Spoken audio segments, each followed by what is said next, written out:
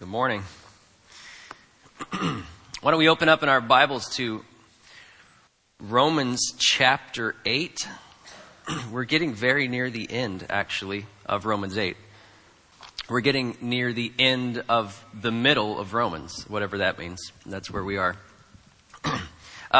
You'll see in your bulletins, I have us going through verse 32. Actually, I think, James, weren't you and I talking about this not too long ago? That I often get this question, Friday, Saturday, how's the sermon going? You ready? Are you prepared? And it's like, no, I'm not prepared.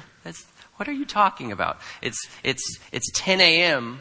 on a Sunday morning, and I think I'm finally prepared to preach. I had a seminary professor who would say, you're finally prepared to preach the text once you finish preaching the text. That's when you've been prepared and you realize maybe what you should have done and what you could have done better. That's when you know. So Friday, I thought we were going to be going through verse 32. That's the point, but we're going to go through verse 34 this morning. And this morning's text, actually this whole passage here from 31 down to 39 it's a precious reassurance, reassessment of God's love for us. That it's this conclusion to these chapters that we've been in for so long, 5, 6, 7, and 8, where Paul is sort of taking the pictures, the illustrations, his conclusions on why God's love for us is so good and so wonderful and eternally and infinitely great, and he's wrapping it up in this section here. And he does it by asking 5 questions. And the question that I've been dealing with this week is, well, how do you break up these 5 questions? And I probably got it wrong, but here's how we're going to do it. We're going to take this week the first 4 questions, and then next week the 5th question. And the reason for that is I think the way that these questions are broken up is that these first 4 questions that he gives us, he's using a lot of judicial language, which he's used throughout the book of Romans. That's courtroom language, legal language. And what he's doing in these first 4 questions is he's throwing us forward to that last day where we stand in the courtroom before God. And so he's using words like on our behalf, for us, charge us, give us, condemn, justify. Those are all courtroom language, judicial words. And so these first 4 questions deal with that final day, which perhaps is a terrifying day for you to think about.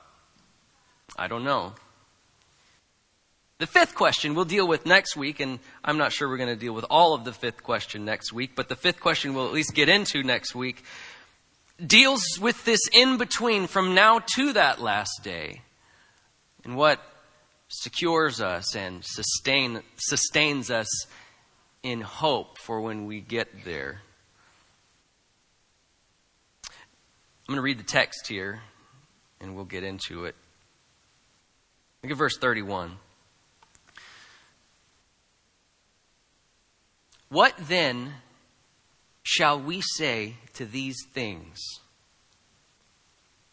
If God is for us, who can be against us?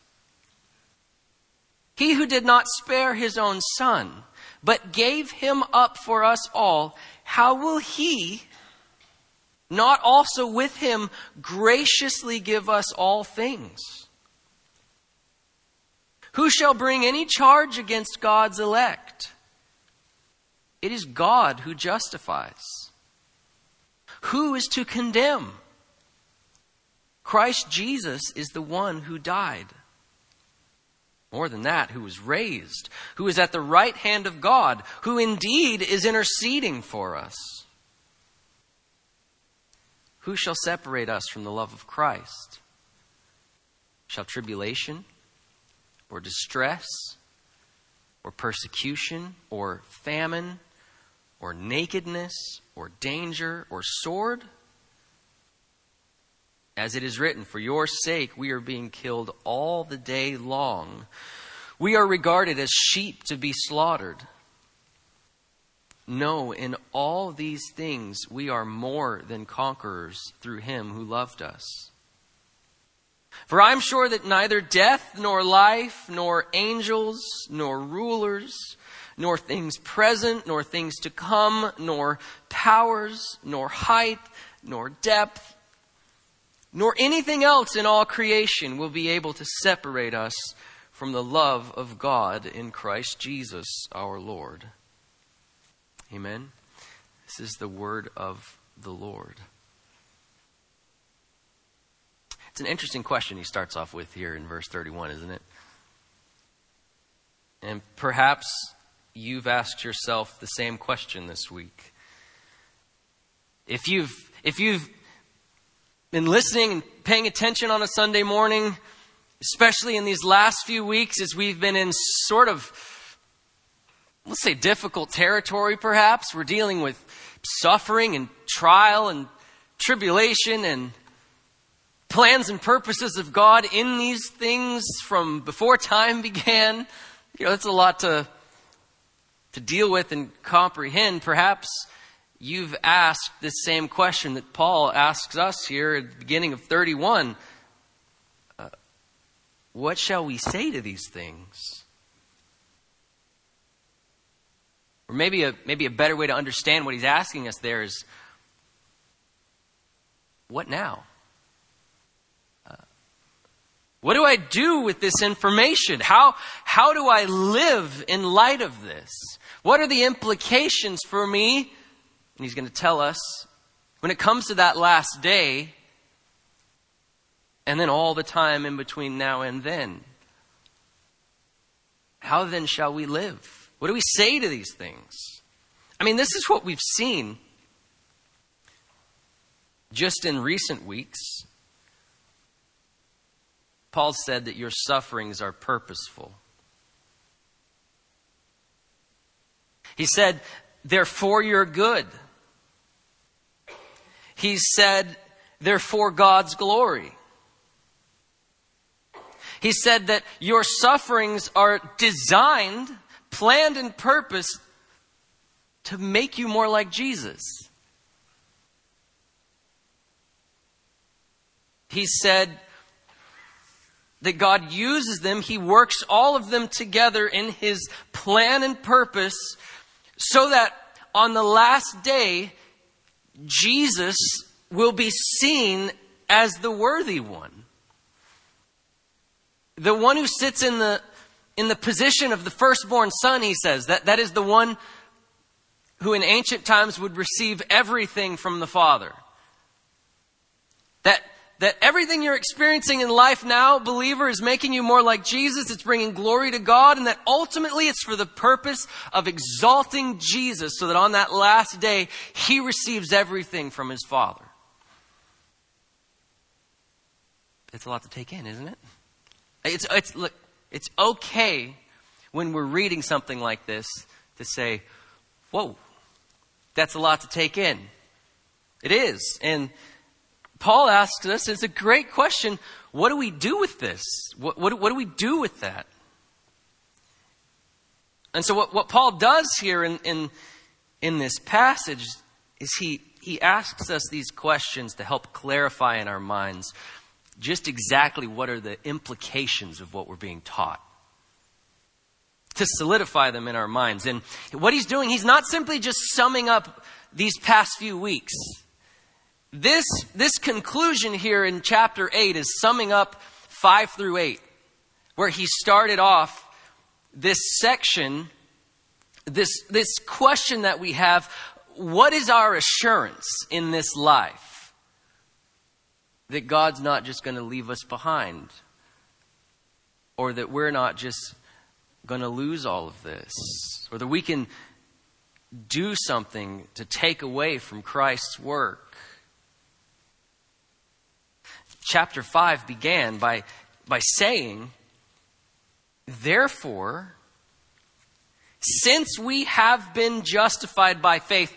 That's picking up on chapters 1 through 4. He's made the case that we are justified by faith. That is, God has declared us right in Christ based on what Christ did, nothing on what we did. Since that case has been closed in those first 4 chapters, chapter 5, since we've been justified by faith, he says the result of that is that we have, that is presently ongoing, peace with God through our Lord Jesus Christ. That is that we now experience peace with God the Father in our present eternal condition in union with our Lord and Savior Jesus Christ. And goes on to explain that. Through Him, that's through Christ, we have obtained access by faith. He has opened up the door by faith into this grace in which we stand continually, constantly. And what we do in light of that is that we rejoice in the hope of the glory of God. He actually starts talking about suffering right there. And then he kind of goes through all of these other things, talking about, well, what about our indwelling sin? I mean, has that ever popped up in your thought as a problem? Maybe I am going to be separated from the love of Christ because I have a lot of sin issues that I still deal with. Or what about death?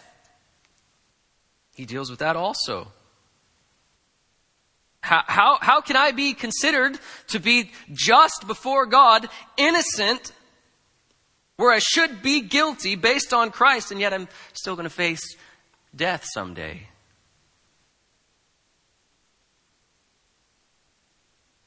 I often find myself feeling like a slave to sin, and yet there's a pull in my heart because I'm a slave to Christ, and there's this inner battle that I'm having. What's going on there? That's 5 through 8. That's what he's wrapping up in this section in the end of chapter 8. And we've dealt with a lot. I mean, that's a lot of stuff, isn't it? That's all of life right there for the believer. There's other things that go on, but these things are what's sort of the underlying thread through all of it. And so Paul is helping us out. How do we think through this? Because he's explained all of it. He's given us everything we need to understand that we're safe in Christ. 31, he says, all right, let's step back for a second and let's ask this question. What do we say to these things? How do we deal with it? What does the future look like for us now because of this?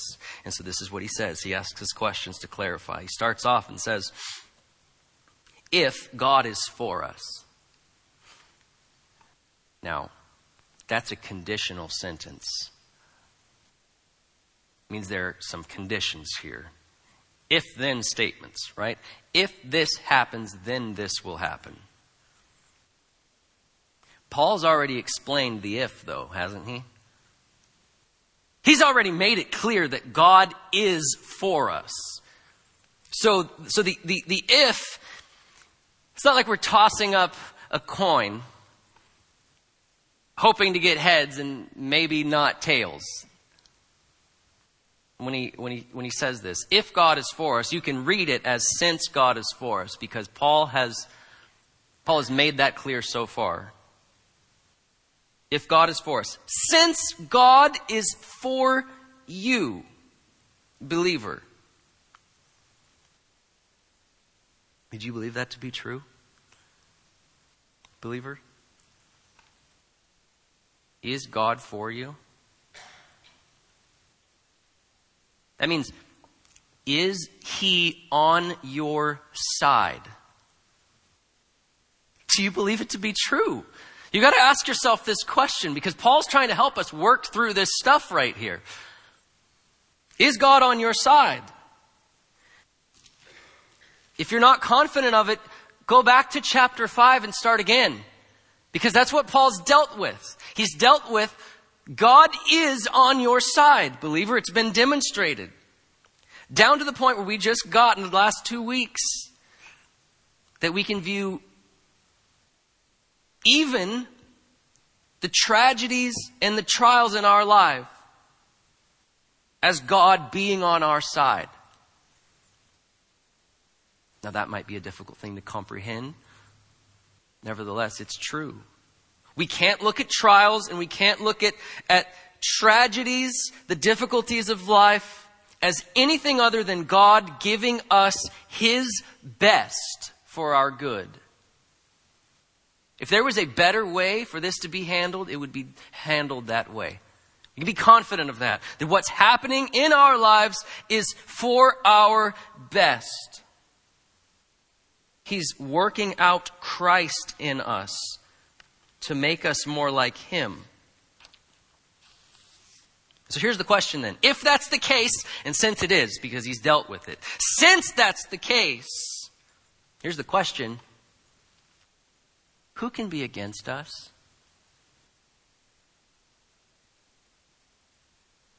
I thought of it this way. I don't know how helpful this is. This is on a far less degree. Don't take it too far. But I was thinking, when I was a kid, I don't think there was anything much scarier than having to go upstairs to my room when it was dark, alone. Anybody afraid of the dark? Or have dealt with afraid of the dark? It should go away eventually, right? But whatever it is, closet monsters or the monsters under the bed or whatever it is, when you're 8 years old, that's a terrifying thing. You don't want to admit it because you're a brave, strong 8-year-old kid. But for some reason, going upstairs in the dark is a scary thing. But if someone is with you, for some reason, there's nothing to be afraid of, right? I mean, what the audacity of a closet monster to think that he can deal with mom or dad. You see what I'm saying? It's impossible. Now, we're not talking about closet monsters here, obviously, but on a far greater level, this is what Paul's telling us here. Except we've moved from a much scarier place to imaginary monsters in the closet to the courtroom on the last day. Does anybody have any fear of that last day? Who can possibly stand against you if God is standing there at your side? There's nothing to fear. Now, he goes on a little bit to explain why this is the case and why we should view it as the case. He says, the God who is on your side, believer, did not spare His own Son, but gave Him up for us all.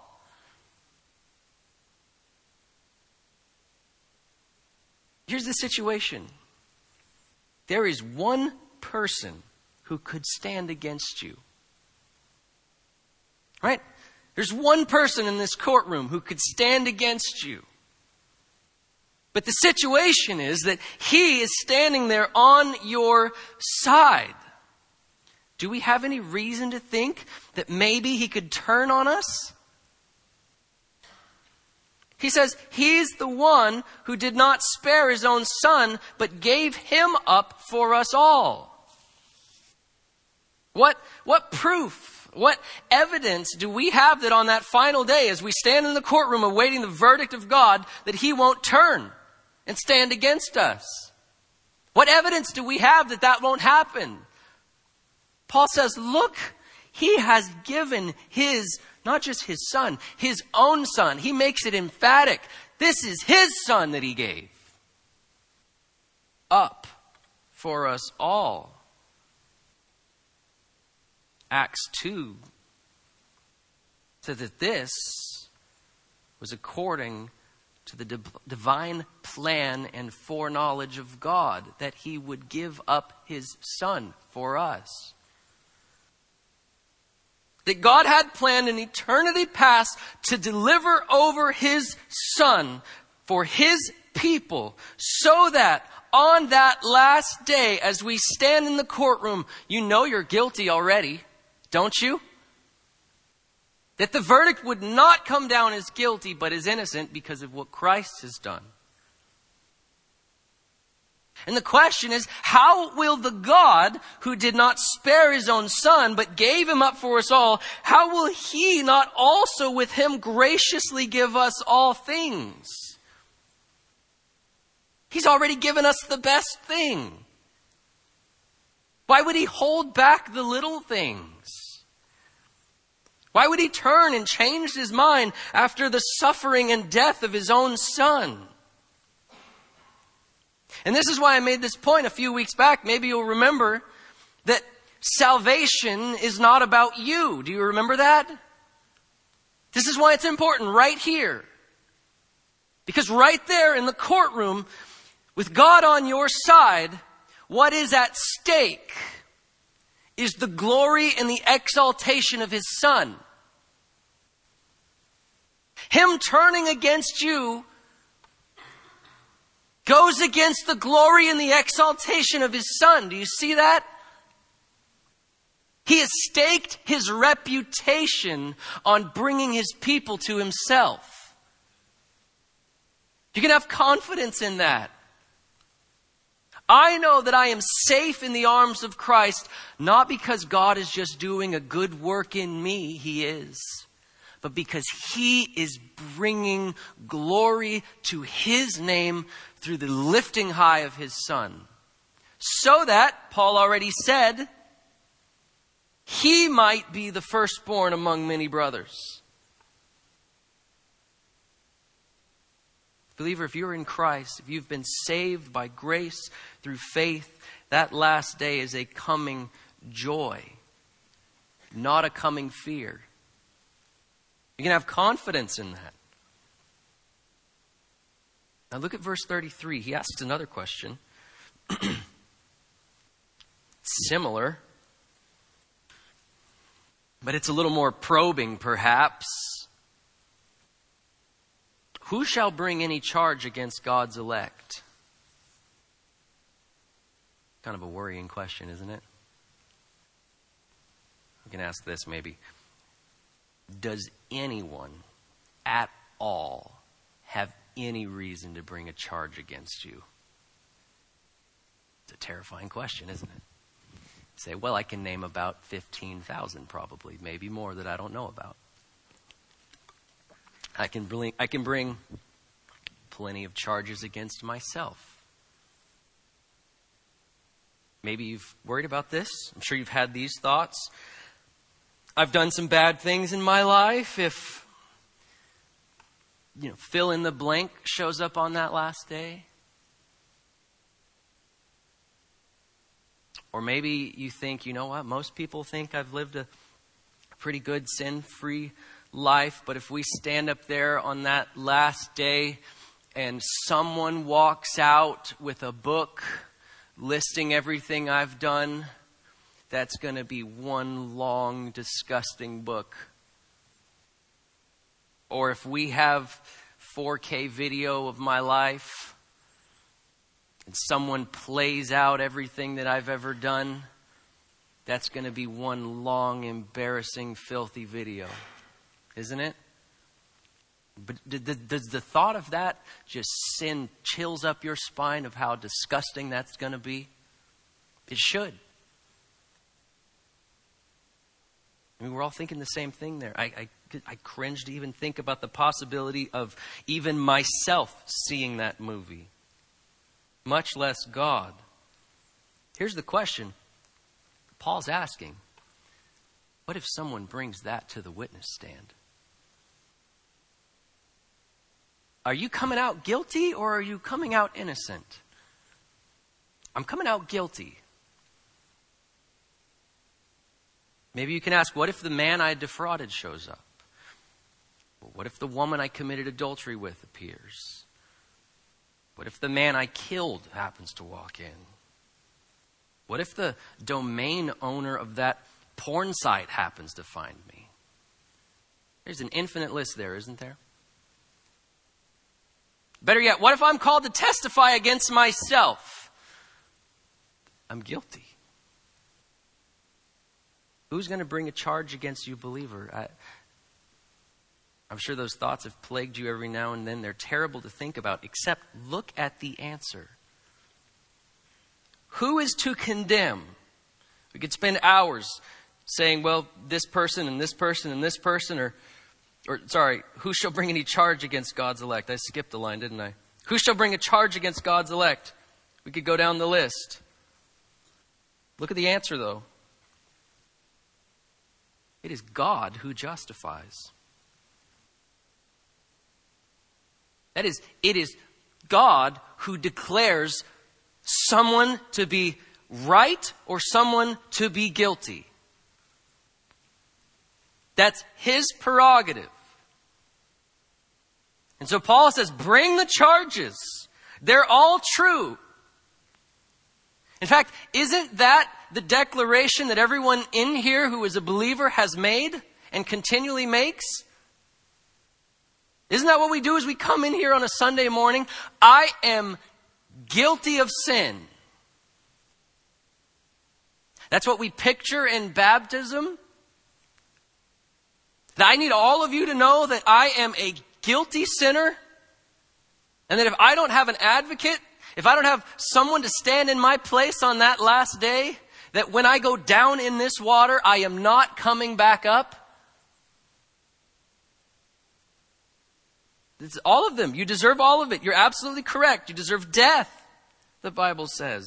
Hell for our sin. But look, it's God who justifies. It's God himself who declares me right. And so here's what's going on. If God is the one calling you innocent, based on the blood of his Son, based on the work of his Son, based on what Christ did, here's the question. Who in their right mind is going to bring any charge against you? God has declared me innocent. All of it's true. I'm guilty of it all. But I'm innocent because of what Christ has done. There's no one who can bring any charge against God's people because it's been paid for. Now look, he goes even deeper into this question. Let's ask this question then. Who's to condemn? We're in a courtroom. We've had the trial. Now comes the sentencing. There's been sin. There's been guilt. Someone's got to pay for it. Someone has to carry out the sentencing. Only the judge can hand out the sentence, and he just declared me just. Who's going to condemn us?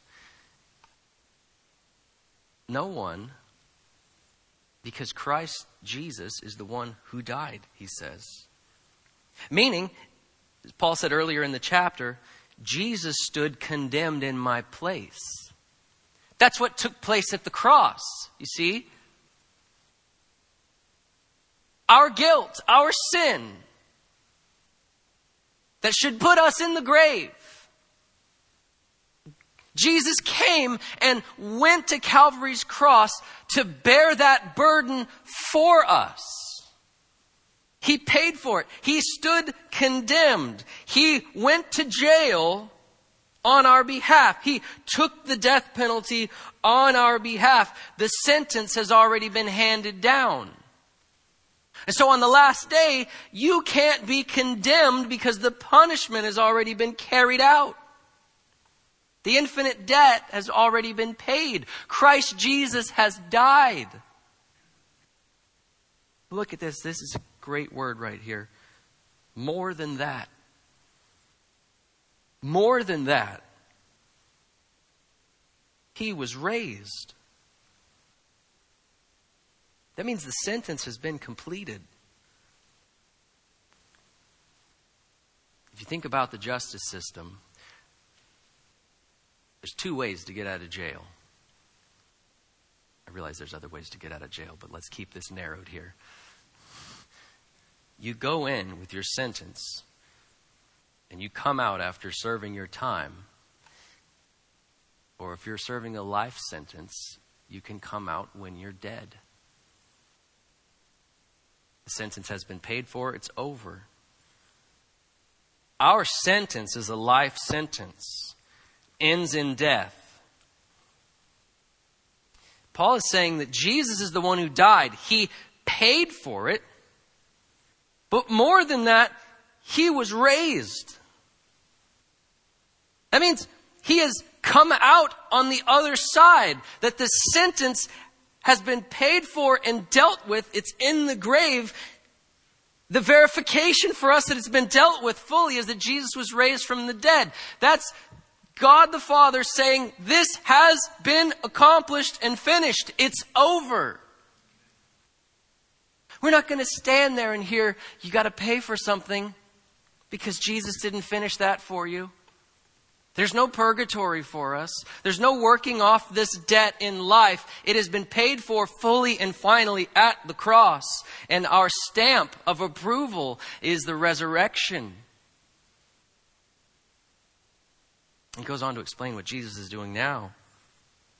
Who's to condemn? Jesus is the one who died. He stood condemned in our place. Romans 8:3. He's seated at the right hand of God, which means that our redemption has been accomplished. It's been applied. He sits down at the right hand of God as the everlasting testimony that our sin has been dealt with. He's the stamp of approval.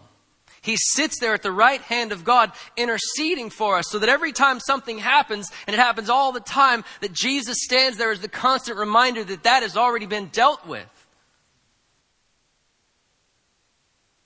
We sing a song about this, don't we? Why this fear and unbelief? Has not the Father put to grief his spotless Son for us? And will the righteous judge of men condemn me for that debt of sin now canceled at the cross? Jesus our Lord, our Savior, intercedes for us. Every sin we commit, every failure we fail, every thought not held captive to Christ, every wandering passion, Christ intercedes for and stands as the constant reminder that we have been set free in Him. Is that good news or is it good news? Believer, we have no reason for fear of that last day. God is not our enemy. He calls us friend. We are in Christ. We are in Him. What's the mark of a believer? What is evidence of belief in our life? Is it that we never sin? We never fail? That our lives are perfect? I mean, if that's the case, we got a lot of stuff to deal with in this room, don't we? No, the mark of a believer is one of repentance. That I am in Christ. I can declare that my sin plagues me sometimes. I can walk in the room on a Sunday morning with my fellow believers and say, look, I have had a bad week. My week has been riddled with sin. I need to deal with it. I need to confess my sin. I need someone to help me along here. I need to turn from this. I need to repent of this. That's the mark of a believer. God allows us that grace through His Son. By His indwelling Spirit. This is what Paul's been talking about. He's the one who helps us in our weakness. He's the one who, though our eyes constantly turn off of Christ, turns them back. Believe on Him. Repent and believe. And if you're not in Christ this morning, we want you to know that this saving message, this gospel of grace, is afforded to you as well.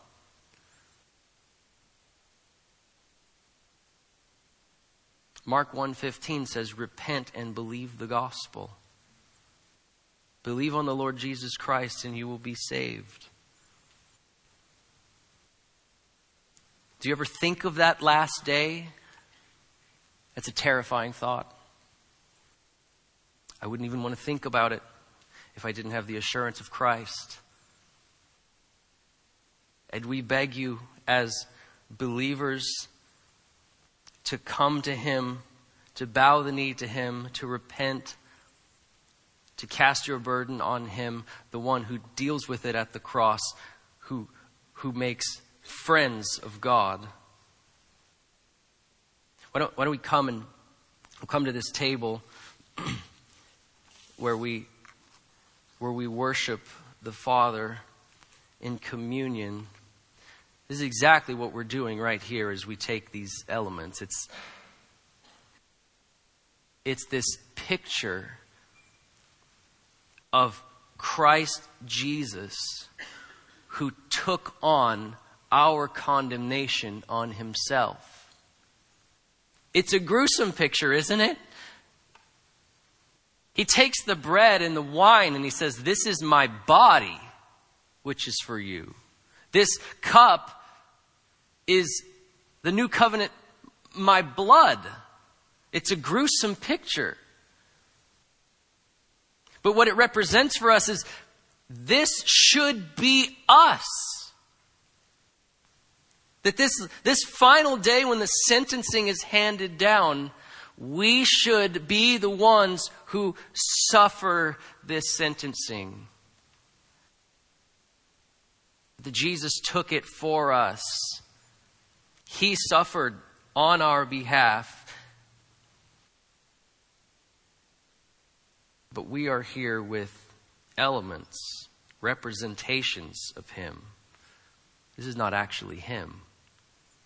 He's not there anymore. He was raised. And so we do this in remembrance of Him. We also do it proclaiming Him until He comes, because He is alive. And when we see Him, we will be like Him.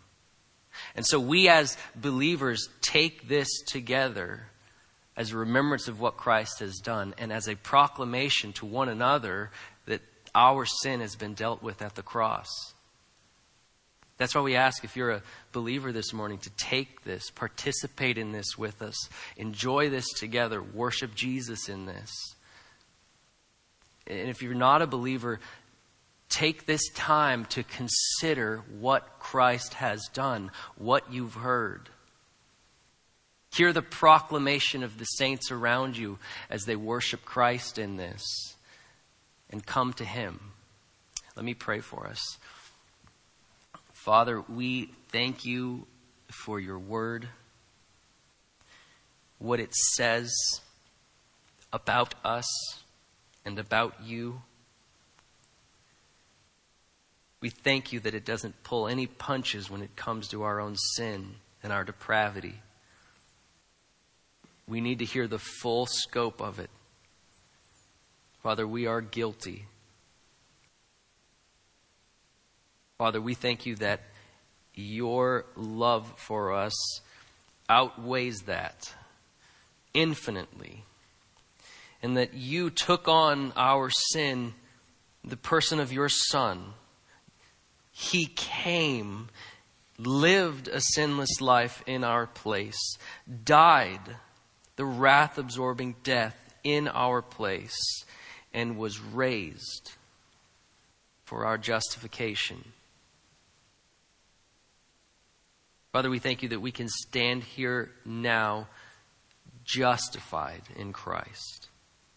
That when You look at us, You see the precious blood of Your Son. Father, would You help us to be a people who live life in light of this?